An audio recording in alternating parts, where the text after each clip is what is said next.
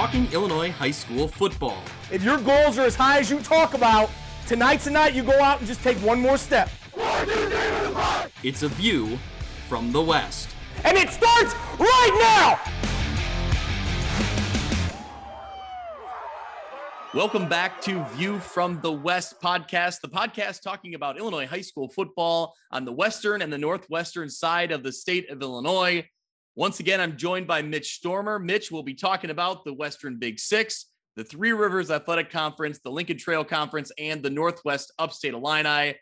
We got a lot to talk about. We got some teams that moved to 6 wins, so they are in the playoffs. We got teams that are playoff eligible at 5 wins and near the top of their conference standings. We got some of our big teams getting a scare this week after a big win. We got big bounce back games. We had Lena Winslow going to the city of Chicago. So plenty to talk about, Mitch. But first, we do have a bit of breaking news, Mitch. We're getting close to playoff time. And did you see the big news that come November 1st, the McRib is back? It's that time of year. It's, a bit of an inside joke with us. But that is a staple amongst the Quad City media elite that cover sports the way that we do. So yeah, that is huge news and a big welcome back to the McRib here. You give me a playoff football on a Saturday afternoon in McRib, I'm a happy man. Although I will say it's a little hard to eat a McRib while driving. I think I've done that before actually with you though. I think we picked up McRibs and drove. So yeah, it's all part of the experience. You just got to do it. That's right. All right. Well, we'll jump into the real action here. McRibs will be coming down the road soon enough. Yeah. Mitch, we'll start in the Western Big Six, Week 6 scoreboard. And the game that may end up topping what we thought was the game of the year in United Township and Geneseo, maybe Rock Island Galesburg will take the game of the year, not necessarily because it was the prettiest game, but certainly adventurous, certainly a wild finish out there. Rock Island gets the 33-30 win in overtime. Mitch, this was my one of my games that I covered on Friday night. And right from the go, from the first play from scrimmage for Rock Island, Darius Tongo takes a pitch, goes 63 yards. I mean, Rock Island looked good right off the bat. They found a huge hole, and Darius Tongo took advantage of it. The problem for the Rocks was that was the only points they got in the first half. The good news was the Rock Island defense held Galesburg to just 3 points to a field goal. So we were 7-3 at the half in this one. The real story of this one, we'll talk a little bit more about it later. Rock Island had to overcome 20 penalties on the night. They had a touchdown called back in the first half when I was there. The opening kickoff, they brought it deep into Galesburg territory. That was called back, but Darius Tongo immediately eliminated that because he ran it 63 yards to the touchdown. Right. But just a lot of penalties that really kept Rock Island from building positive momentum. On the other side, Galesburg's Cam McGuire had 2 touchdowns runs in the third quarter. That put the Silver Streaks up 17-7. He had 153 yards rushing on the night. He was filling in for one of the Egyptiacos who was out, and he looked really good. Aguirre had a really good night a week before that against Quincy, and he looked really good in this game again, kind of taking that lead back role. So they, like I said, they were up 17-7, Galesburg was. Rock Island would get back. Tongo scores 37-yard rushing touchdown. That cuts the lead to 17-13. However, the extra point was blocked. Then Sam Satiski, that's easy for me to say, he had 3 field goals on the night. That puts Galesburg up 20-13, 8 minutes left in regulation. Things keep going. Things keep getting crazy here. Yeah. Rock Island's Marion Anderson comes up with a 40-yard pick 6. That's with a little over 4 minutes left in the fourth quarter. The point after attempt fails because of an unsportsmanlike conduct penalty. So once again, Rock Island is still trailing by 1. So they're hanging in there. They just can't get over that hump. Galesburg responds right back and they score to make it 27-19, under 4 minutes left to play. And you think that's got to be it. That, if Galesburg can, they're going to salt this one away. They're going to get the victory here at home on homecoming. No, Marion Anderson, not to be denied. He gets a big play inside the Galesburg 10. Xander George has a 7-yard touchdown run. The 2-point conversion ties it up at 27 apiece. That's with just under 2 minutes left in the game. The craziness is not over yet. Galesburg throws an interception. Anderson again. So, man, he had a huge game for Rock Island. That sets up a Rock Island field goal from 25 yards out with 2 seconds left. It's a high snap. So Rock Island never gets the kick off. There was a little controversy on this play. Mitch, me and you both watched it back on Galesburg's live stream. The snap is high. It's bobbled by the Rock Island holder. It goes to the turf. He falls on the ball. I should say attempts to fall on the ball right as the Galesburg defender arrives. So it was like ball, defender, and the holder all kind of go to the ground at the same time. There's a little bit of a delay, and you even see some Galesburg players already off the field celebrating. Hunter Davina picks the ball up. It's on the turf. He's gone the opposite way, ends up in the end zone.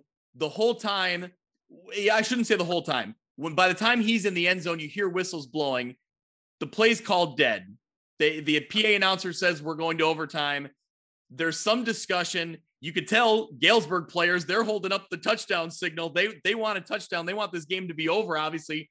Coaches go out and talk. It appears that the referee on the field indicates that he was down, kind of pointing at his knee that he was down. When I watch it, it's hard to tell. Mitch, I'll give your opinion in a sec, or get your opinion in a second here. It appears that the Rock Island holder falls on the ball and is touched by the Galesburg defender. To me, that appears he's down. I can't see the ball though, because it's an up top shot at the 50-yard line. So there's not much clarity there, but man, just a wild turn of events there. That's a tough play to make in the moment. What did you see when you watched the replay? Yeah, like you said, our vantage point is from the press boxes, so we can't zoom in. There's no replay in Illinois high school football, which media at this game, we're kind of advocating for that because of a play like this. So now, will we ever have that? Probably not. But to me, like you said, it's a high snap, so he has to come up from his position. And remember, holders are not supposed to have any part of their body. They're not even supposed to have their knee on the ground, because if they were to catch that snap with their knee on the ground, they are down by contact. Even if nothing on the play happens. Yeah, in high school. Yep. So did he have possession and he goes to the ground even before the hit? Again, we can't tell. And it doesn't seem like many of the players are really reacting to it. Certainly none of the Rocky players. That might have been one. Might have been reactionary who thought maybe it was a fumble. Even some of the Galesburg players really weren't reacting to it as if it was a live ball. So it's hard to tell. Players in that situation are either going to hear a whistle or they're not. And, whoever it worked out better for is going to say there wasn't. Whoever it worked out worse for says there was no whistle. So, it's hard to say. So I don't have any problem with the call because it looked to me like he at least had the ball and went to the ground. Yeah, I will give credit to Hunter Davina. It's a heads up play. I mean, there's that brief moment of that kind of chaos as the play is ending, what I would say. Whether the play was completely over yet, I don't know. I didn't hear a whistle in the replay, but again, it's really hard to tell on the replay. Yeah. The referee said there was a whistle. Coach Blackwell from Galesburg did confirm that in his post-game comments, but I don't know. I did not hear a whistle. I'll give credit to Hunter Davina for the heads up play, for trying to make it happen. I can't fault Galesburg for being advantageous and trying to take advantage of that and trying to advocate that they won the game, because I think it's a close call. It's worth fighting for.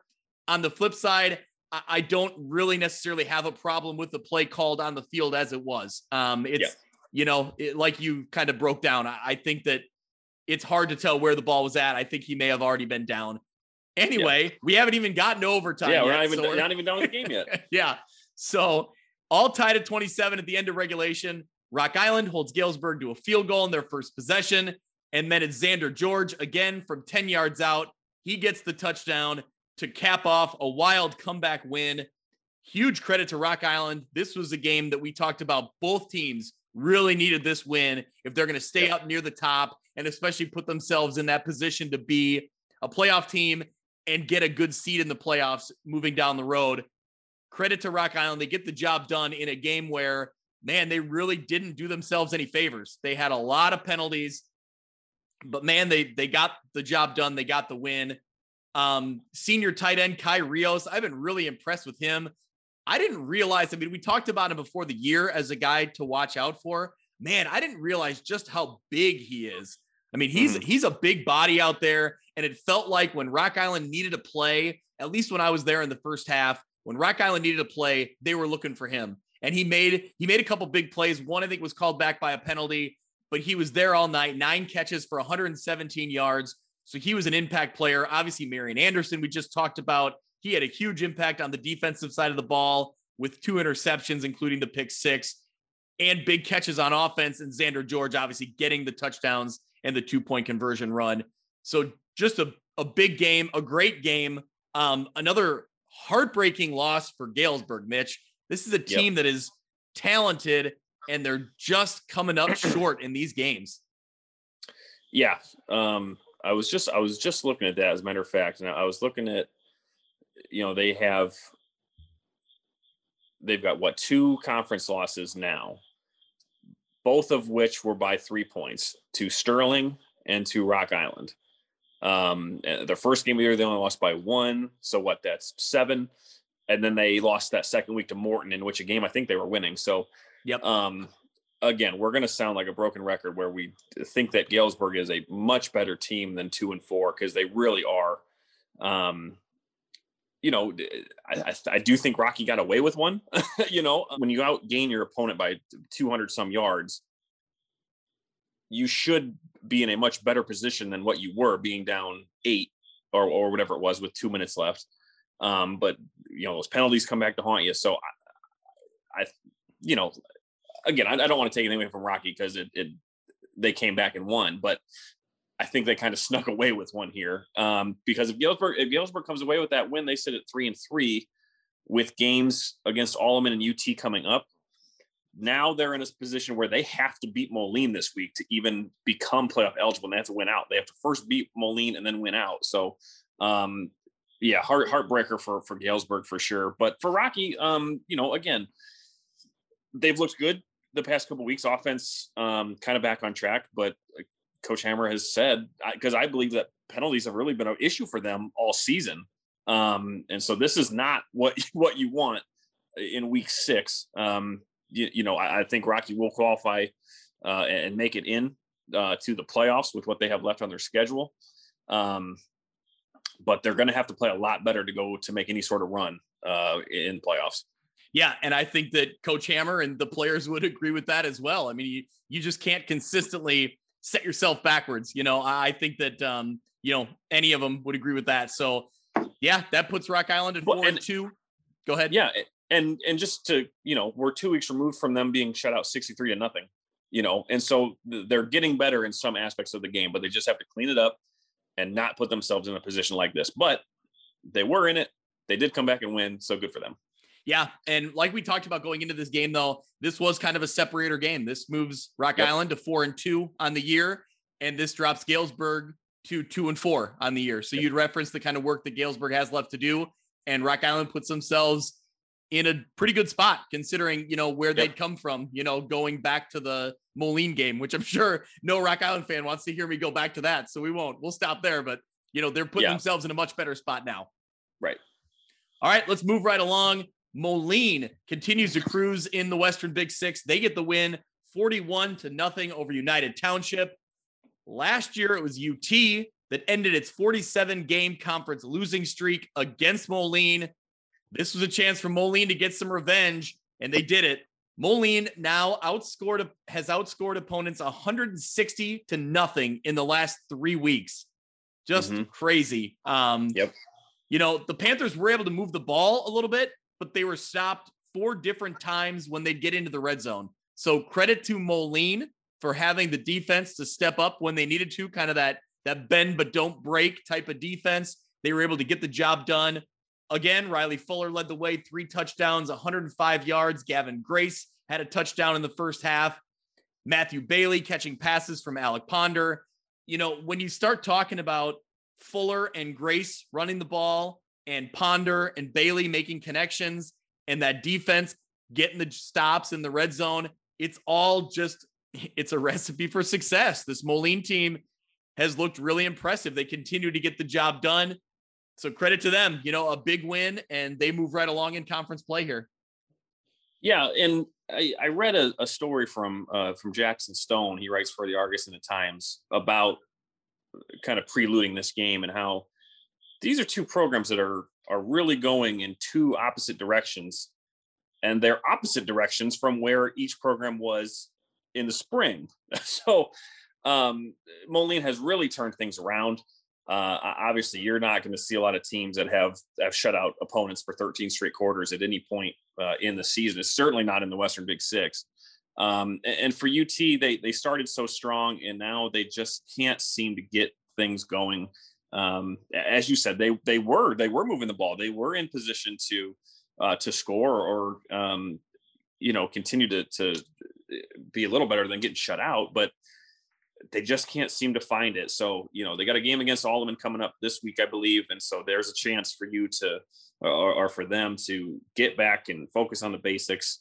But for Moline, it's business as usual. Next week, I can't remember who they have. Moline has Galesburg. Yeah. So a big game for Galesburg and Moline there next week. And then the big one that we'll talk about in a little bit in week 8 for Sterling, which might be for the title. So for now, Moline rolls and continues to look good.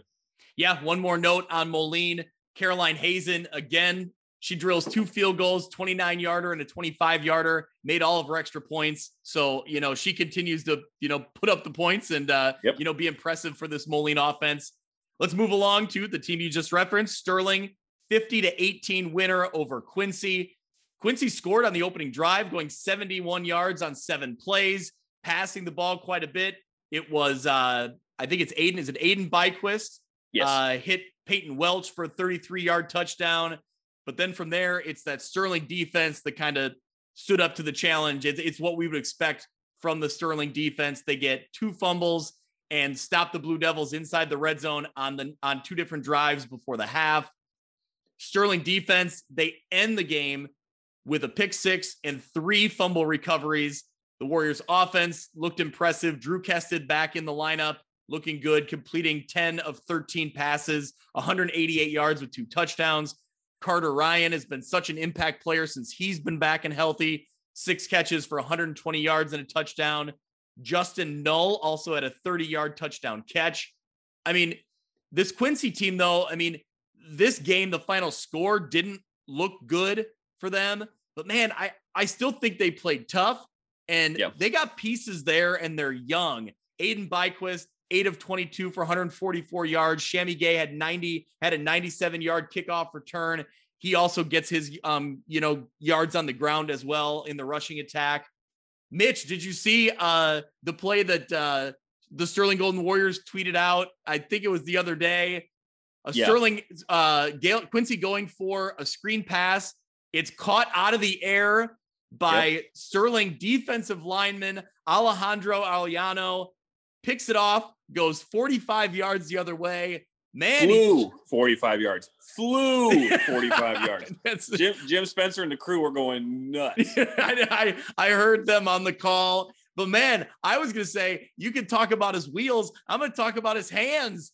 Man, it hit him right there, and he didn't – usually you see him bobble it, and they got to kind of recollect it in. No, man, he grabbed it and went.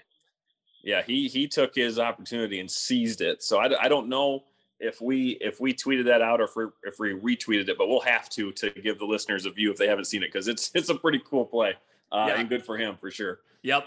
All right, let's move along to the last game in the Western Big Six. Geneseo gets the win 48-0 over Alleman. The connection of AJ Weller and junior running back Jaden Weinzerl, that's a connection we've called out a lot. Weller, 6 of 7 passing, 96 yards and a touchdown. He also rushed for 26 and a touchdown. Weinzerl, 108 total yards, 90 on the ground with 2 touchdowns. So Geneseo gets the big win here against Alleman, a struggling Alleman program like we talked about. But for Geneseo, you got to be happy to get that one and, put yourself back in the win column. They now sit at 3-3, and that was snapping a 3-game losing streak. So they desperately needed that one. Yeah. And kind of when we're talking about Galesburg, a team that really has some work to do if they want to get into the playoffs. Sitting at 3-3, so they only need 2 to really qualify. But they've got Quincy, Rocky, and Moline left, so they're really going to have to come. You can call them upset victories there. Call them what you will, but they do have a lot of work to do if the Maple Leafs are going to get into the playoffs. But it's a good start here, good bounce back win. Yep. Let's quickly look through the standings in the Western Big Six. We'll kind of look at the top half here. Like we said, Moline and Sterling both sitting undefeated in conference play. They're kind of on a collision course for each other in, I believe, is it week 8? Week 8. Yep. So they're on the collision course, waiting to play each other. Rock Island, though, right on their heels now, sitting at 3-1. They played themselves up into that top tier. And then Galesburg at 2-2. Also right there. Week 7, Mitch, the matchups in week 7, United Township is at Alleman, Galesburg at Moline, Geneseo at Quincy, Sterling at Rock Island. I think we say it every week, but there's some very intriguing matchups in this week's schedule. Well, you just referenced the top 4 teams in the Western Big Six, and they all play each other. So talk about games where it could really shift the balance. If Galesburg finds what they've been looking for and have shown that they can do and beat a Moline team, that'll shake that up. If Rocky plays like they have been against a really tough Sterling defense, so it'll be tough to do it, but they certainly could. That could shake things up. So you could see Rocky and Galesburg maybe move up, or you could see Moline and Sterling separate themselves going into that week 8 matchup, or a mix of the two, and it's chaos. So, this is really crunch time, and it's really exciting because there's no standalone favorite here in the Western Big Six yet. Yeah, I'm right with you. This is an interesting week. Sterling and Rock Island, I think that these two, if like we've talked about, if Rock Island can kind of limit the penalties, what can they do against seems to be a really stringent Sterling defense, a defense we've been impressed with all year long. Yep. But we know that Rock Island has some firepower. What can they do? Can they limit some penalties, keep themselves in positive momentum on offense? Can they get the job done? And I also look at, that Galesburg Moline game, like you talked about, can Galesburg put it all together and pull what would be a pretty big upset in the Western Big Six? Galesburgs are back against the wall now, so what can you do in that situation? Yeah. Let me put you on the spot here. Yes. The Moline streak is at 13 quarters. Does it go to 14? Does it go to 15? 16, 17? Where do you see that streak? Where do you see that streak ending? Oh, man. Do you think Galesburg can do it, and when do they do it? All right. You'll put me on the spot. I'll answer it. I think Galesburg gets a touchdown in the second quarter. Okay. Yep. So I think they'll get one. I don't know how many. Bulletin board material there. Yeah, sure. So I think Galesburg's going to get a touchdown. That's a bulletin board statement, Yep. For, I guess, considering what Moline's done, maybe it is, maybe that is. But yeah. What the other one, Geneseo and Quincy, I feel like both these teams, well, they do. I think, do they both come in at 3-3?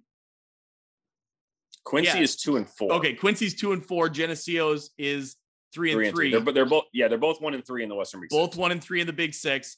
I think that, they both come in pretty equal footing as far as talent is concerned, or the makeup of their team. And what's really interesting is they're both kind of underclass teams. They're both teams that are a little bit younger. So this could be battles we see for the next couple of years, who kind of gets off on the right foot.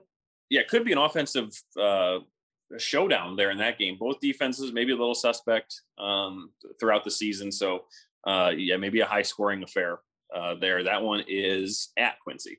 Yep. Let's move into the Three Rivers Athletic Conference. Mitch, we'll start with a game that was on Thursday night. Monmouth Roseville, they continue to play hot football. They get the win 34-28 over Orion. Man, it wasn't easy though. The Titans had to earn this one. High scoring first quarter in Monmouth. Both teams would score twice. It's a 14-14 game. The Chargers would take a 28-14 lead at the half. So funny story. I didn't know the game started at 6.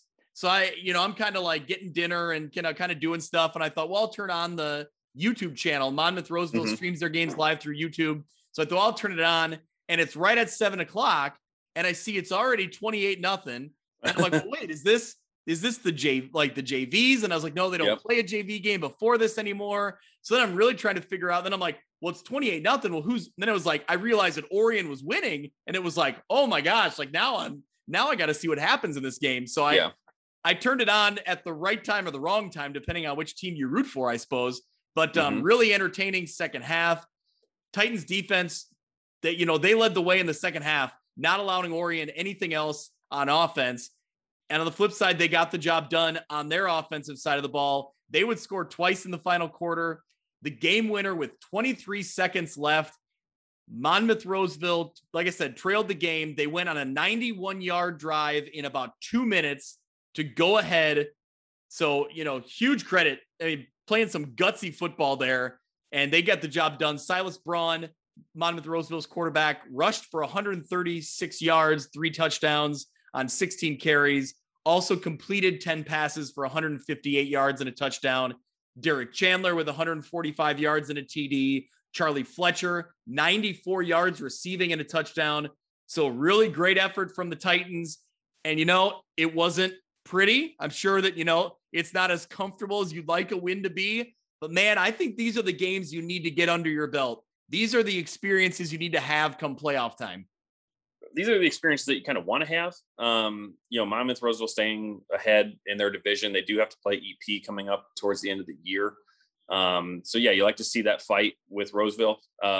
Stat of the night here: the first time in program history that Monmouth Roseville defeats Orion. So a long time coming for them. So congrats to the Titans on a big win, historically speaking. Yeah, absolutely. That was kind of that, get that monkey off the back if you're the Monmouth Roseville program, knocking off an Orion program that's been consistently good for years. So credit to the Titans. They moved to 5-1 on the season, now 4-0 in the Three Rivers. Mitch, another top team in the Three Rivers that had a little bit of a scare. How about Kewanee edging out Spring Valley Hall 24-22 for the second week in a row? Hall trying to knock off a track division leader or a team that's up near the top. They played Mendota the week before, and Mendota had to battle back, comeback style, to win that game. So, just a great game here. Second quarter, Hall linebacker Dominic Greeny intercepts a pass, returns it 66 yards for a pick six with just 10 seconds left. That gave the Red Devils a halftime lead of 14-12. I think me and you were texting back and forth a little bit, and that was one of those like, whoa, like watch out, like what's going on here? Yeah, that was an eye emoji type of an update that I saw coming through the scores. Like, whoa, am I seeing that right? Wow. Yep. So, and we talked about it with Galesburg, and we've talked about it with Hall before. Hall falls to 1-5, and spoiler alert, but Hall falls to 1-5. They are not a 1-5 team. They've played so many good games this year, just falling short. So, if anyone at Spring Valley Hall is listening, keep it up, because you're going to get those wins playing the way that you do, especially against good teams like Kewanee. Mitch, it was names we've heard about. Keontis Patterson had a touchdown in the second half. Brady Clark had a couple of field goals to help out. But Mitch, tell me about the end of this one. It got crazy, obviously, a 2-point finish. Yeah. So, like I just was talking about with Hall, there was a lot of fight from them today, or on Friday, I should say. So they're up 14-12. Keontis Patterson scores TD. Brady Clark gets a field goal. That put Kewanee up 21-14 in the fourth quarter. Later on, it would be Brady Clark again for Kewanee, who would add a second field goal. That would prove to be a pretty big kick. They were up 10 at that point, 24-14. But the Red Devils don't go away, because they end up scoring a touchdown and a 2-point conversion. That would bring the score to 24-22 with just about 5 minutes left. On swing possession, the Hall defense forces the Kewanee punt, but as they had all game, it was their kicking game. It was their special teams that really came up big. The punt rolls all the way to the 5, deep into Hall territory. Not much time left. Hall's unable to do anything, and Kewanee closes out a 24-22 win. Yeah, so a gutty win, kind of a win we talked about with Monmouth Roseville, the exact same situation. I think these are wins that you learn a lot about yourself. come playoff time, wins are not going to come easy. You got to learn to perform in that clutch situation. And Hall did, or I'm sorry, Kewaunee did. Right. And maybe, and this, the opposite of this is true in the next team we're going to talk about. Maybe a little bit of a hangover from that Princeton win for Kewaunee. Maybe just a little bit of, you see that a lot. You see that a lot from teams at all ranks. They come away from a big win and maybe they don't have the energy during the week, or they're just, the mind isn't there because they're still coming off such a high from winning a big game. So, but they still come through and get this big win and automatically qualify for playoffs. So we got some stockpile gold in here. Brian Stocking's statistical gold listed here. Yep. Kewaunee beats Hall for the first 6-0 start since 1992. The Boilermakers won the last 3 meetings against Hall, the longest streak in the series since 81 through 86. I don't know how he comes up with these things. Sure. But there it is. Yep. Yeah, I'll believe it. He could tell me anything, and I say, yeah, that's probably right. So I'll go with it. That's the truth. All right, let's move right along. Princeton gets the 41-0 win over Newman. I tell you what, maybe Princeton had a little chip on their shoulder coming into this one after getting knocked off by Kewaunee the week before. But man, they were explosive in this one, and they did not let Newman do a thing. Huge win for Princeton. They scored early, set the tone.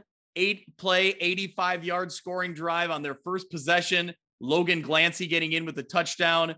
Matt Lucas and Augie Christensen would score in the first quarter.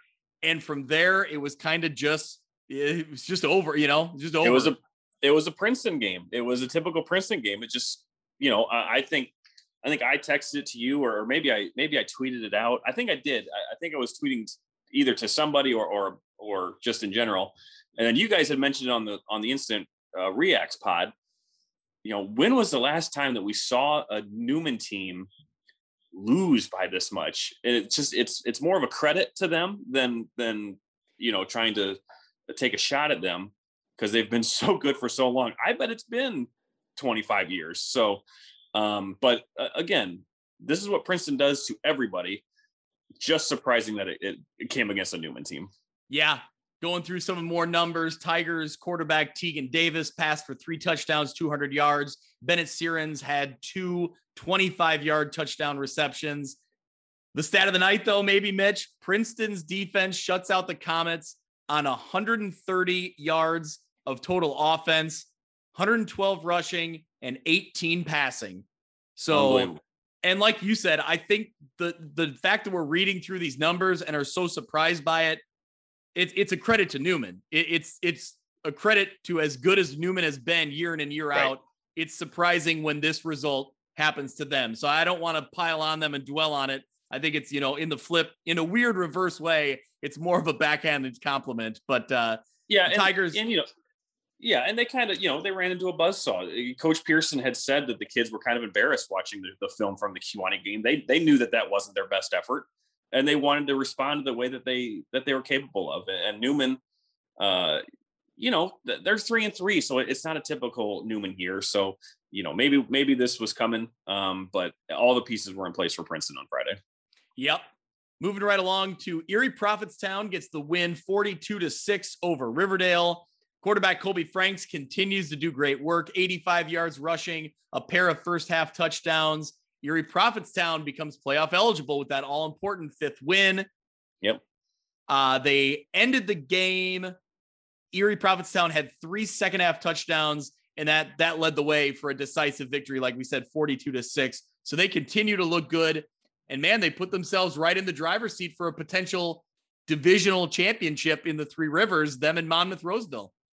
Yeah, that's a game that comes in week 8. And I don't remember when did I guarantee that EP was going to make the playoffs? It was either last week or the week before. So they continue to make that look good. I think they'll get there. So yeah, this was a good win for them. And like you said, Colby Franks is just a name that we continue to talk about. Probably one of the best dual threat quarterbacks in the area. And good to see him shine, and good to see the CP program continue to roll. Yeah, he's been tough all year. So yeah, he looks good. Rock Ridge gets the 28-13 win over Morrison. Rockets take the first possession, get a long run from Alex Zarlatanis, followed by a 10-yard touchdown pass from Braden Deem to Nate Henry. We've heard that connection plenty of times over the last, about year. They extend the lead. Braden Deem again goes to Nate Henry. And then Deem punches it in for the touchdown. Morrison would get a touchdown to make it 13-8 at the break, but it would remain that way until the fourth quarter. Braden Deem breaks loose. He gets a 68-yard touchdown run. That would put the game away. Alex Zarlatanis would later score again from 9 yards out. So Rockridge gets the 28-13 winner. Braden Deem now 3 touchdowns. He ran for 2. Rockets now 8-1 in the last 9 meetings against Morrison. Yeah. And I had family at this game, as a matter of fact. They sent me a couple videos. And so, Morrison just a down year. They don't look as bad as their record indicates. They just, it's so hard in this conference. If it's numbers or if it's youth, I don't know what the particular, situation is in Morrison this year. Obviously, first year coach, Steve Schneider. But just this conference with so many teams, and, when you play cross divisions and, all your games are conference games, one or another, it's just a buzzsaw. So, but to Rockridge, they bounce back to get to 3-3. I'm not entirely sure who they have left on their schedule, but they're in that.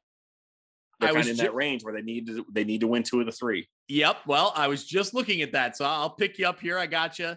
Rockridge now has Sherrard at home next week. Okay. They have Kewanee in week 8, and then they have Orion to end the regular season. So depending on what, that'll come down to the week 9, I think. Yeah, depending on what Orion does, Orion could be in the mix, and so Rockridge Orion could be a very critical game. Looking at it, obviously Sherrard has struggled this year. We'll talk about them in 1 minute, but it's a winnable game for Rockridge next week. And then you got Kewanee, and that's a tough one on the road. And then week 8 or week 9 could be critical for them. So Rockridge, they put themselves in a position to, they got to win some football games, but they're in a good spot. I think that playoffs are attainable for them, certainly. And this is a team that, they could do damage in the playoffs. If they can get themselves in a position where they can utilize the offensive explosiveness they have, make a few stops on defense, figure some things out. There's so much potential there, like we've talked about. Yeah, I haven't heard Peyton Locke's name in a while. I don't know if he's hurt or if I'm just missing something. But yeah, when they're on full cylinders, they are hard to beat. Yep. Let's move along to, speaking of teams firing on full cylinders. Mendota gets the win 60-0 over Sherrard. Mitch, 471 yards of total offense for the Trojans. Yep. They become playoff eligible. The great year for Mendota continues. Mendota's defense held Sherrard to 70 total yards on the night. The Sherrard team has struggled, but man, for Mendota to do that, that's a statement. Trojan running back Uzi Angelo, who we've talked about, led the way with a game-high 139 yards on 15 carries. Anthony Childs had 129 yards rushing and 3 touchdowns. Ted Landgraf added another 91 yards rushing and an impressive 39-yard touchdown run. Defensively, we got to talk about the defense. Is what we just referenced. Trojans, led by Ryan Strauss and Isaac Smith, each had a pick 6. So the defense putting up points of their own in this big win. And Mitch, you tweeted it out, or you retweeted it from the View from the West account. How about our linemen getting in on the touchdown action? Yeah, I think they sent this to us. I think, or they tagged us in it when they uploaded it. So this is we've got 2 lineman touchdowns, and I wish we could vote on it. Yeah, or give them each an award or something, because this one was awesome. The Trojans are on offense. This isn't a pick 6. And I'm not sure what position Jose Roca plays, if he's on offense or if he's on defense. They line him up in the backfield, 6'5", 380, and he's a junior, so he's back. Takes a handle from Landgraf.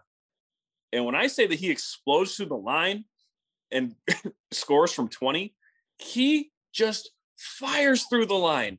There was no way you were going to stop him. So really cool play. Something that they probably had in the works that they would work on Thursdays or something when it's light, and just they had a special package for it. But really cool of the Trojans to to get that one in.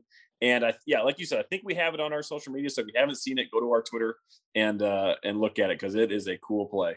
So I don't know if like some of our younger, like high school age listeners will get the reference, but William Refrigerator Perry for the Bears back in the 80s, that was kind of his thing, was a lineman that would, carry the ball. But the difference is, like, when I saw this play and I thought of like the Fridge, running the ball, man, the Fridge wasn't running 20 yards. No way was he going to go 20 yards. So man, credit to Jose Roca for, he's taking that ball and he's carrying to the house, man. He's not getting one and down. He's going. It was, like I said, if you can get on our, or if our listeners can get on our Twitter feed and look at it, it's a pretty cool play. And while you're at it, like you said, we're telling on ourselves a little bit with how old we are. If people don't know about the 85 Bears, please go to YouTube and just watch highlights. Look up Jim McMahon, look up Walter Payton, look up all these guys. Come on, let's not, there's no excuse for that. That's a good point. Fair enough. Yes. Do your homework. Yeah. If you don't know. YouTube exists for a reason, and that's one of them. That's right. Hey, Mitch, before we move along, Mendota wins big on the scoreboard. They also win big in the all-important uniform department. Yep. We had a tweet last week saying, watch out for Mendota next week. And we were on the lookout. We were on the hunt. Sure enough, you called it. I think you said it. They went all purple at home on homecoming. Yeah. Well, and I had to kind of fight for it, because their official account doesn't really tweet or anything during the game. And so I think I tweeted their radio station or something. Whoever was doing the score updates, I said, hey, they teased us this. Can anyone confirm? I think they responded, yeah, they're all purple. And then by the end of the night, the official Mendota account sent us a picture or two. So good look. Nice change of pace. Especially in a game like that where they're both kind of the same color scheme. Both have that purple and yellow LSU type of look. So yeah, nice way to mix it up on homecoming. Cool for the kids. Yeah, absolutely. There was a discussion on Twitter about the helmets. The helmets are yellow. Yes. And I believe Mendota kind of goes after the LSU look almost entirely. So the helmet is MHS, mirroring what like LSU does with their, yellow helmet, purple stripe or purple LSU. Yeah. But we did have a discussion. So if coach is listening to this from Mendota, maybe consider that Trojan logo they have on the 50-yard line. Yep. Man, that looks pretty sweet. You could do something pretty cool with a helmet in that. Yeah. And shout out to them too, because I don't think I had never seen their facility before. So that's a really, really nice field in Mendota.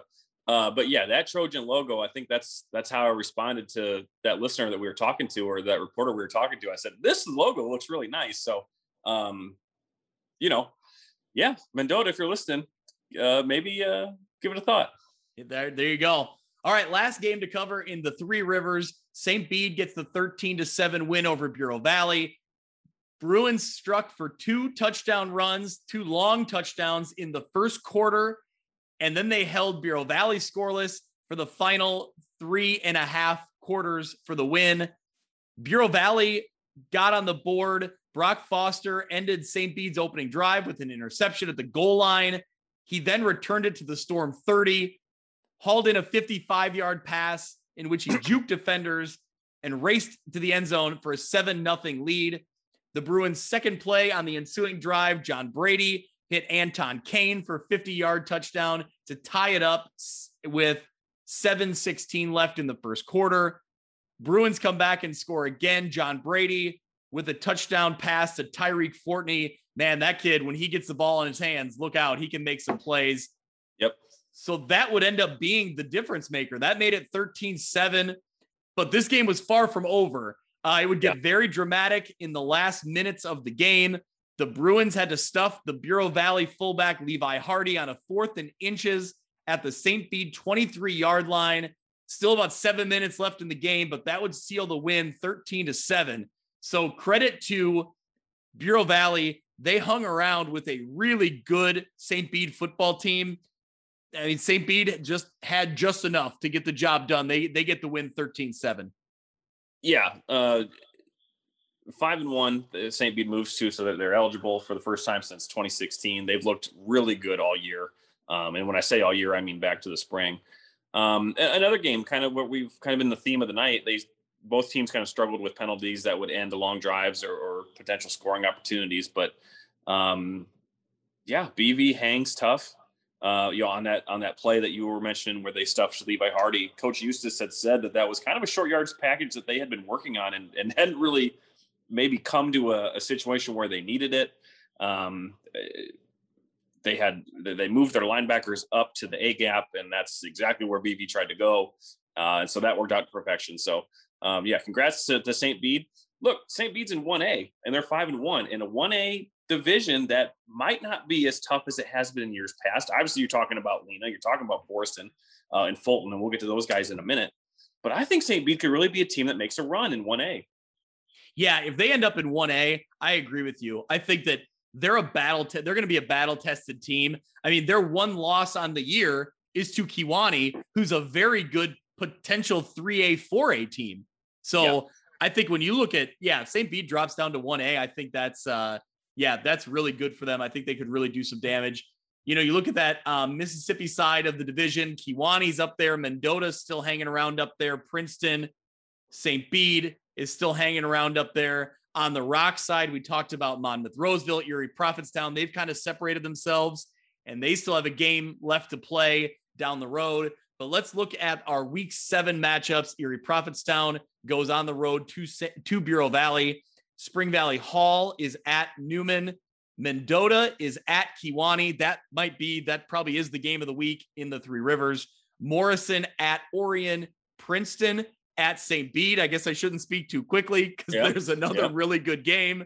Sherrard at Rock Ridge, and Riverdale at Monmouth Roseville, another Thursday night game. So, I go down the list, and I think that Mendota and Kewanee obviously stands out, and that Princeton St. Bede game, those ones stand out. Yeah, and we were talking about St. Bede about how we both think they'll make a run. They've got two pretty tough tests left on their schedule. They've got Princeton this week, and then I think they end the season with Mendota. So it shouldn't affect their playoff eligibility at all, and it should give them some good experience. But they do have some not work because they're at 5 wins, but they've got a tough road still before playoffs even start. But like you said, it's Kewanee and Mendota. Can Mendota continue to really shine in their first year here in the track, and Kewanee continue on their way to their first conference title in quite a long time? The other game I want to talk about, we've praised Erie Prophetstown, and as good as they've been this year to get to 4-2 on the year, don't sleep on Bureau Valley. The Storm have lost 4 in a row, and I feel like it's kind of easy for people to just kind of, they're kind of out of sight, out of mind now that they had that good start. And then maybe people have they've gone off the radar a little bit. Erie Prophetstown goes on the road to Manlius. That's a game to watch out for. Erie Prophetstown can't fall asleep on this one. I'm sure they won't. Coach Abbott has them fired up, and they're a great football team. But I just think that Bureau Valley still got some stuff there. They've still played some good football. I was impressed by their efforts against St. Bede, and they fell a little bit short. But that's a game to watch for, I think, as well. Yeah. Coach Pistol has said in recent weeks that he's proud of his team's effort, and so they keep doing that. Those are the games that there might be an opportunity, might be an opening that they can take advantage of. So that's a good call. That's a good probably the third game that we would pay attention to, but we'll certainly be paying attention to it. All right, let's move into the Lincoln Trail Conference from Week 6. We'll review the scoreboard here. We'll start with Knoxville. Mitch, this was my first stop of the night. They hosted Anawan Wethersfield. Knoxville gets the 54-26 win.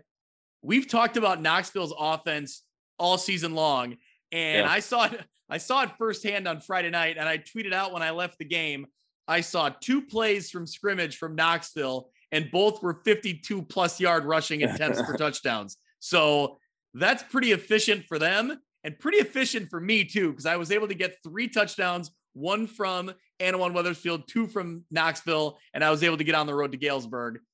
Kellen McClay had the first touchdown run. The Titans would answer back on a quarterback keeper from Dylan Orey. But then on their second play from scrimmage on their next offensive possession, Peyton Hankins busts off another big run. Hankins had 14 rushes for 305 yards and 2 scores. So Mitch, Peyton Hankins doing work in this game, and he's been doing it all year long. Yeah, he's closing in on 1,000 yards on the season, and he averages just about 25 yards a carry. So that's insane.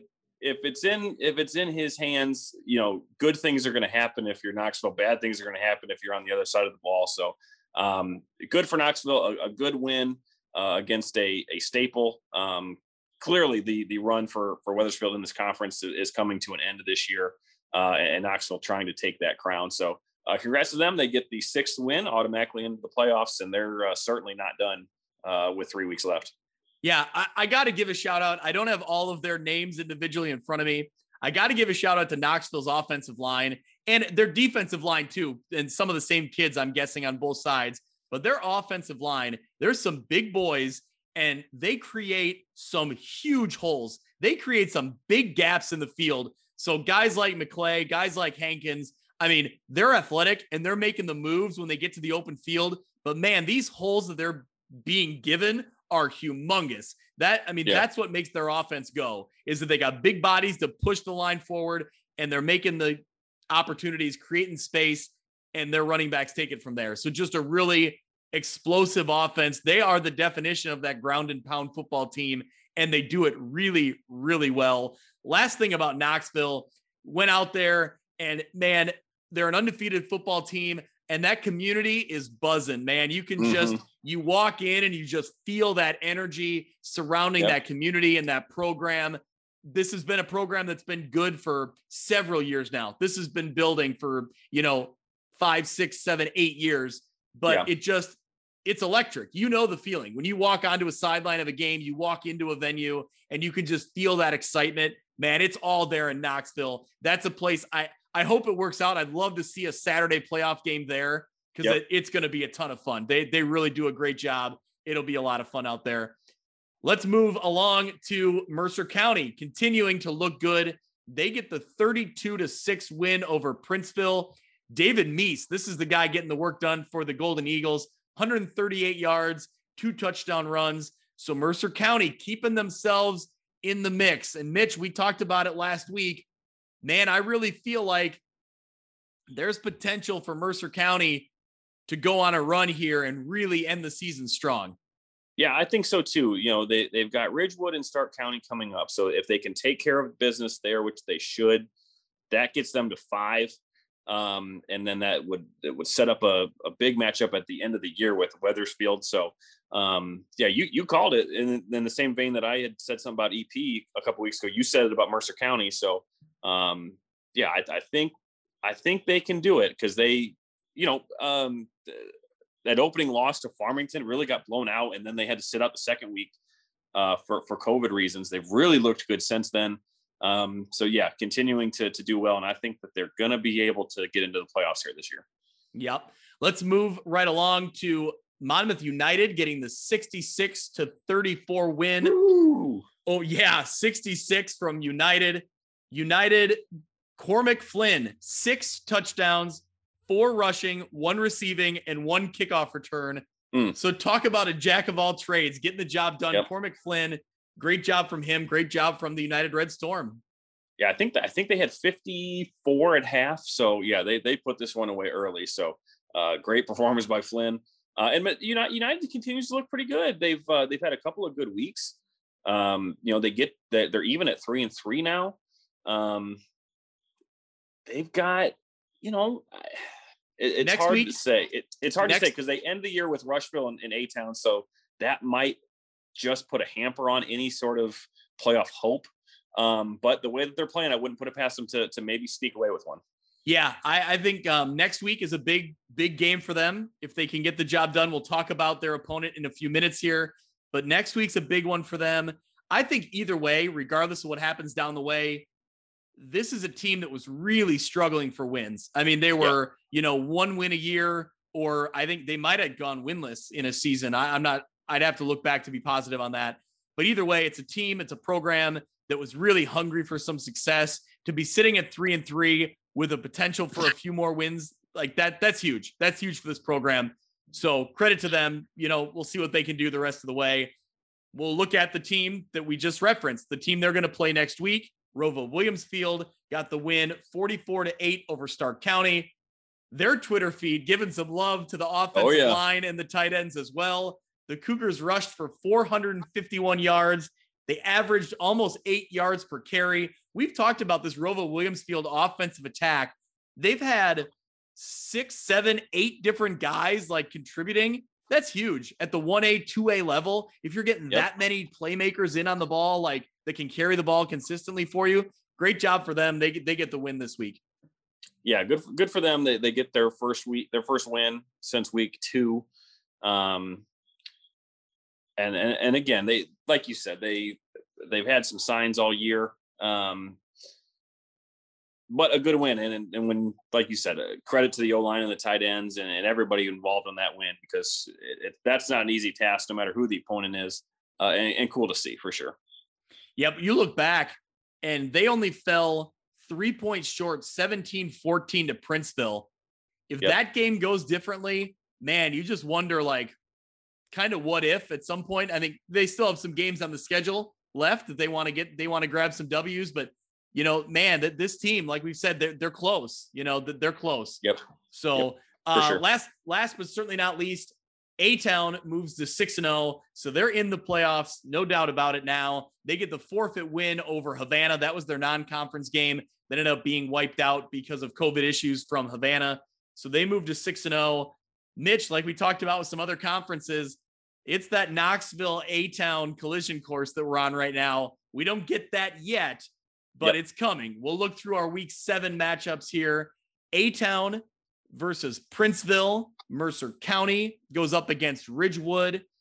Anawan Wethersfield at Stark County. Knoxville on the road at Illini West in their non-conference game. And United goes up against ROWVA Williamsfield. So I think the Knoxville game going on the road in a non-conference opponent, Illini West, is interesting. Yep. And I think the other one that stands out to me is that United and ROWVA win, United and ROWVA game, which they feel like they come in pretty equal. That one should be a close game. Who can come out on top in that one? Yeah. Like you said, looking at Knoxville to see how they can stack up against a pretty good, historically pretty good Illini West team. I'm not sure what they have this year. In A-Town, they coming off a bye week, so to speak. So a Princeville 3-3 team, can they maybe give them a run? But ultimately, I think we're looking at a week 8 matchup between A-Town and Knoxville to really determine this conference. I think both teams will be undefeated. Certainly will be undefeated in conference play regardless. So really looking ahead to that. Hopefully the teams are not, but I certainly am. Yeah. That A-Town Princeville one, that's interesting. Princeville will go on the road to Abingdon Avon. It's gotta be an advantage for A-Town to have that week off, right? I mean, I think certainly Princeville's looking for an upset, but do you think it's advantageous to get a week off and get healthy? I think it depends on your situation. If you're in NFL teams and college teams kind of go through this, and if you're injured, sure, but you also don't want to lose any momentum. And A-Town's certainly been putting the hammer to teams all year, so maybe it won't matter too much. Yeah, I'm not a huge believer in that it is always beneficial, just because you get out of your rhythm a little bit. Your routine is off. You're not used to getting ready on Friday nights anymore. So hopefully they handled that well, and we'll come back ready to play. Sounds good. We will be monitoring those games for sure. Let's get into the Northwest Upstate Illini Week 6 scoreboard. Mitch, we're going all the way up to Chicagoland. Lena Winslow gets the 38-27 win over Chicago DePaul. And man, you tweeted me, or you sent me a text message with a video clip of the skyline of the stadium they played. And man, you can see the Chicago skyline behind them. And it's, man, you're not in Lena Winslow anymore. No. Yeah. It's a brand new school, brand new program. in that area. I think they started back in August of last year. But they dwarf Lena in size in terms of enrollment. I think they have over 500 kids in the school. So, but a new program. I talked to my contact there at Lena about the game a little bit. And he said it was a great experience to play a team like that as they're getting ready for Dupec, which we'll get into in a minute. In the same vein that Dupec played St. Teresa, Lena gets kind of the same advantage playing a Chicago DePaul team. But yeah, it was like you said, the scenery there, the panoramic from the press box was pretty cool. So Lee Win does what they do, again, regardless of the opponent, and shows their offensive muscle against a bigger team. And the contact that I was talking to said DePaul kind of exposed some things that maybe they hadn't seen yet in the season. So good to get that before a big game like Dupec, and they can clean it up heading into the game this week. I think it's great. I mean, obviously, we hope that West Carroll can get their program back up to the varsity level. Mm-hmm. But I will say, in this year of absence, looking at the Northwest Upstate Illini specifically, in the year that they were absent and it created that 1 week of non-conference, I'm sure it wasn't ideal for athletic directors and head coaches trying to find that game throughout the season, depending on when it landed in your schedule. But man, it is really cool to see Lena Winslow step out of, their conference and challenge themselves. Like you said, we saw it with Dupec challenging themselves against St. Teresa in a game that kind of came up last minute. But I just think you're going to see in a game we'll talk about later on, Forreston goes up against Gibson City Melvin Sibley later in the year, which looks like it could be a really great game of perennial playoff teams. So yeah, I get it. It's probably not ideal for, the conferences to have that one opening, but man, as a fan watching it, I love it. So I think it just gives you another look at these teams, a little bit different look than what you're normally going to see in conference play week in and week out. So we'll move right along. Dupec gets the 46-0 win over Dakota. So like you referenced, they're gearing themselves up for a big matchup next week. We'll talk about that in a minute. Forreston wins 56-20 on Saturday over East Dubuque. Forreston jumped out to a big lead in the first on this one and never really looked back. Matthew Beltran rushed for 139 yards and a touchdown. He added 21 yards receiving. Jacob Fiorello, 106 yards rushing, 3 touchdowns, picked up 24 yards through the air. Mitch, Logan Dyson for the Cardinals, 3 of 4 passing for 45 yards. So those nope, I don't like it at all. Too many passes in Forreston, way too many. So those Cardinals, they're passing the ball on you now. Devontae King Black also rushed for a touchdown in this game. So man, Forreston continues to look good. They look impressive. Yeah, I saw some highlights, and I think it was a Matthew Beltran run. Incredibly fast, incredibly quick through the line, and that's what you expect good teams in 1A to do. It's what we expect from the NUIC, having watched Lena do it for so long, and Fulton doing it this year. So Fulton, another team that I kind of, when I was talking about St. Bede, I think Forreston's going to be a really good team in 1A, and I think we're going to really have a really good shot at one of these teams that we cover being a state champion this year, because they just look so good. And we're even going to see some of that even before the playoffs start, because Lena still has to play Forreston. Yeah, there's some big games in this conference down the road that we'll talk about. Let's move along. Fulton gets the win 42-14 over Stockton. Keegan Van Kampen, 172 yards rushing, 4 touchdowns, 7 tackles. I believe he was one of the NUICfootball.com players of the game, players of the week for them. How about Galena surviving the scare against Eastland Pearl City, 41-40 in double overtime. Brady Schemmelhorn, 6 passes, hauled in 6 passes for 117 yards, 3 touchdowns. Ethan Heffel completed 14 passes for 220 yards, 3 scores, along with a 1-yard rushing touchdown in the second overtime. That gave the Pirates the win. Mitch, they were trailing in this game and had to fight back. Yeah, a real heartbreaker for EPC. They don't have a win on the season yet, so it was looking like that for for a long time. I was following along with this game on Friday night, and you just started to see Galena chip back, and then they get that tying score before the end of regulation, and end up taking it here in the second OT. So, a great game, really exciting game for the NUIC, and a good win for Galena to get to even 3-3. All right, well, let's get right into week 7. Dakota at Galena. East Dubuque goes up against Eastland Pearl City. Forreston at Fulton. That one's really interesting. Yep.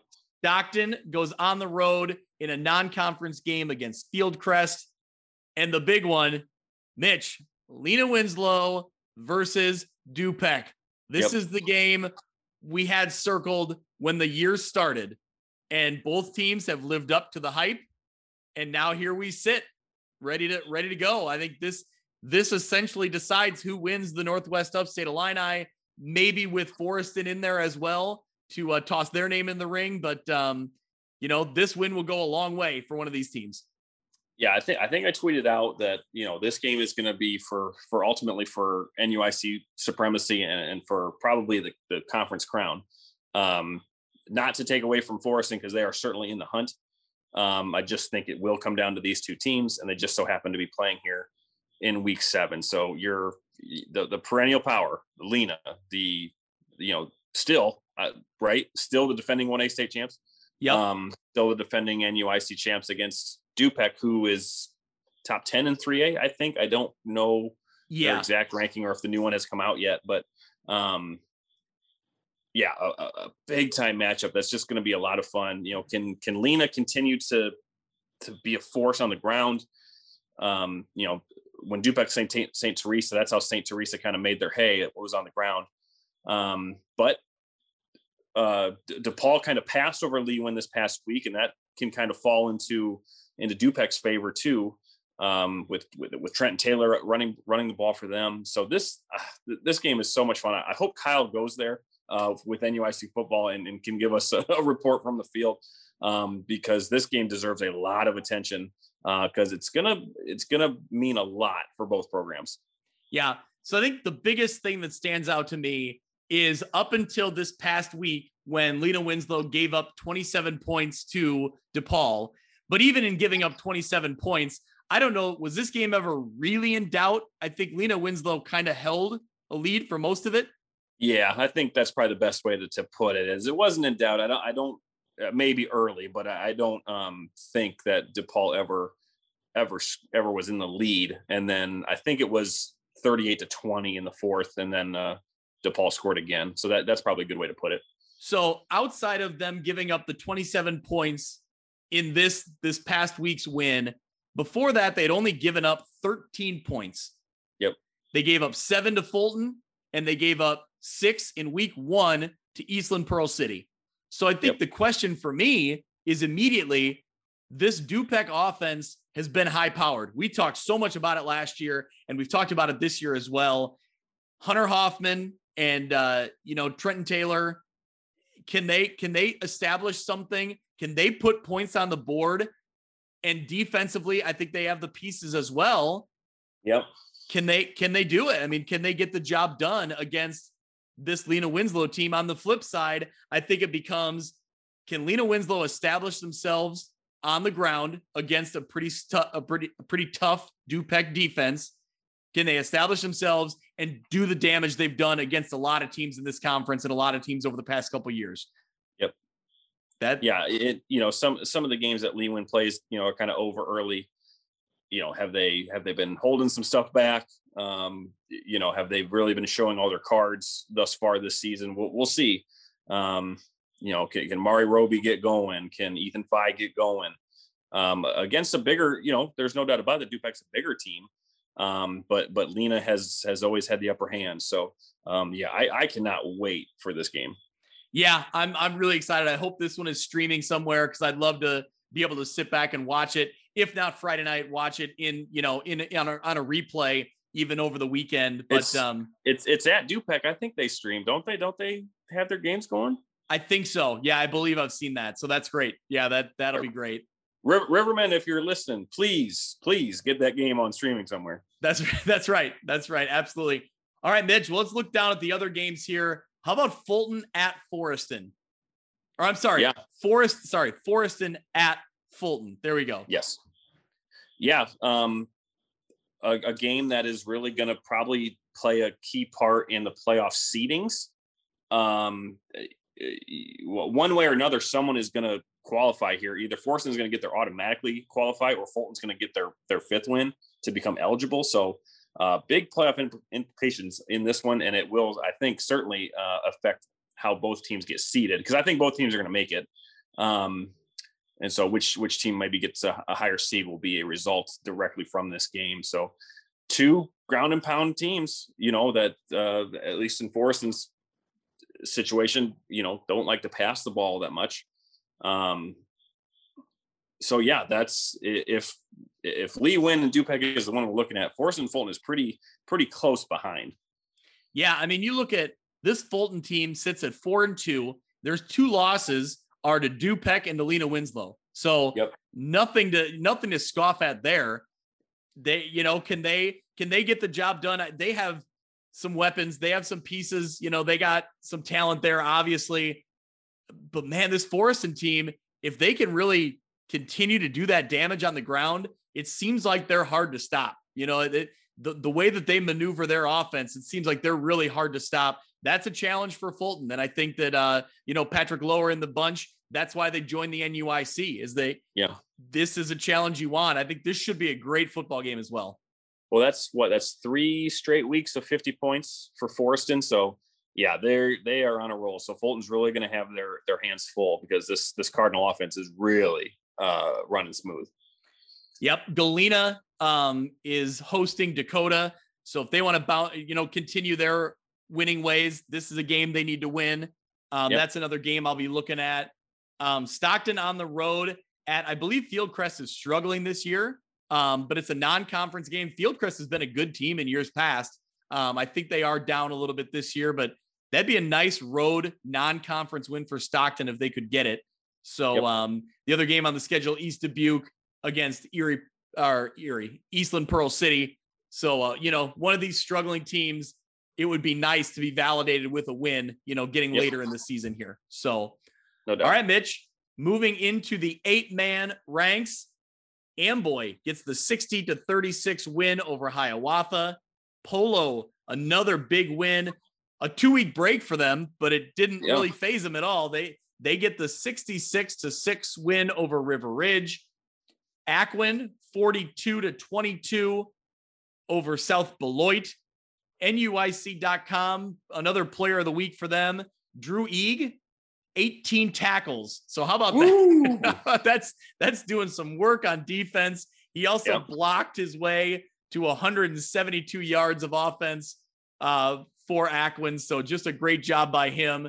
And maybe the game of the week in the 8-man ranks across the state, Milledgeville gets the 56-26 win over Orangeville. Yep. That, I believe, was Orangeville's first loss of the year or second. It was their first. They were number 1 in the state in the 8-man ranks. So huge win for Milledgeville. Ashton Nobis, 55 yards receiving, 3 touchdowns. He added 11 tackles to that as well. So a big win for the Missiles. Also, bounce back win, West Central gets the 62-20 win over Galva. So a lot of excitement in the 8-man ranks. Let's move into week 7, the upcoming week for them. It was going to be AFC at Amboy. AFC has canceled their season due to numbers being too low. So Amboy gets the forfeit win in that one. Orangeville at River Ridge, Polo at Peoria Heights, and the big one, Milledgeville at Ackwen. So, it seems like Milledgeville, Ackwen, Polo, and Orangeville, they're all doing battle up there in the NUIC. And so this is one of those, big matchups as well. Yeah. Polo probably going to move to that number 1 seed or number 1 ranking in the 8-man as they're 6-0 with Orangeville's loss. So, Orangeville will probably get a bounce back win over River Ridge. But like you said, that Milledgeville-Ackwen game is really going to give one of the teams their 6th win. The other team going to give their 2nd loss. So, really exciting game there in 8-man ranks. when you start looking ahead to the playoffs in 8-man football, you start talking about that northern half of the state, man, that is going to be some great football, some great playoff games, but also, man, that's going to be a grinder. If you get through the northern half of the state to get to a semifinal or a state championship game in 8-man football against the southern bracket team, man, you've earned it at that point. You have, I believe they bracket north and south. I'm not positive on that, but man, the northern half of the state is just so loaded with the teams we mentioned in 8-man football this year. It's going to be a lot of fun, but man, if you're going to win it, you're going to have to earn it. There's certainly not going to be any easy games along that path. Yeah. The NUIC just continues to prove that they're one of the top conferences in the state, both in 11-man and 8-man football. So it's been that way in the past, and it's that way again this year. Yep. So Mitch, I heard last week when we were debating what is 8-man football, if the SEC is the 11-man ranks of the NUIC, somebody tweeted at us that the 8-man is like the Missouri Valley Football Conference with North Dakota State and Illinois State, Southern Illinois. Okay. I could get on board with that. Northern Iowa. That, sure. Yeah. So I thought that was a good comp. I'm okay with that one. So a conference historically really good and might not get as much coverage as it should. I can totally see that. Yeah. Well, that's it. That's all we got, Mitch. To everybody listening, thank you so much for listening to our preview of week 7 and our recap of week 6. Mitch will be behind the keys again next Friday night, pounding away on Twitter, getting the updates out there. So follow along on Twitter at View from West Pod. We'll be keeping scores updated and kind of giving, little insights along the way. And if you haven't listened to it yet, when this episode's done in about 5 seconds, go out and listen to our Instant Reacts podcast. Me and the crew from WQAD do a kind of, like I said, it's our reactions on a Friday night. We get done with the show and just immediately sit down and record. There's not nearly as much prep work that goes into it. Actually, there's no prep work at all that goes into it. There's very little, it's controlled chaos for the most part. It's more authentic. It's a very good representation of what Friday nights are like in that world. So it's, you don't have to apologize or try and preface anything, because it's authentic as it gets. Well, I think that's kind of the beauty of it. It's very raw, very unedited. So it just, we give our thoughts, we give our hot takes. Stocking gives off a multitude of statistics. A 15-minute story of how he broke his hand, and you're still not sure by the end of it. Yeah, exactly. Thank you. Yeah, I should have known going into that this story is going to go way too long. A can of worms. Yeah, that was a story meant for the end of the podcast, not the beginning. Yeah. But anyway, that'll wrap us up for this week. Thank you so much for listening, Mitch. We'll see you next week. We'll be talking about some big games. We'll be talking Dupeck, Lena Winslow. I can't wait. Yep, looking forward to it. That'll do it for this week's episode of View from the West. Thank you so much for listening. I encourage you to go out to Apple Podcasts or Podbean and subscribe so you can follow along, and downloads will come automatically every week. You can follow along on Twitter at View from West Pod. You can also email me if you're interested in being a sponsor, viewfromwestpod@gmail.com. Thanks so much. We'll see you next week.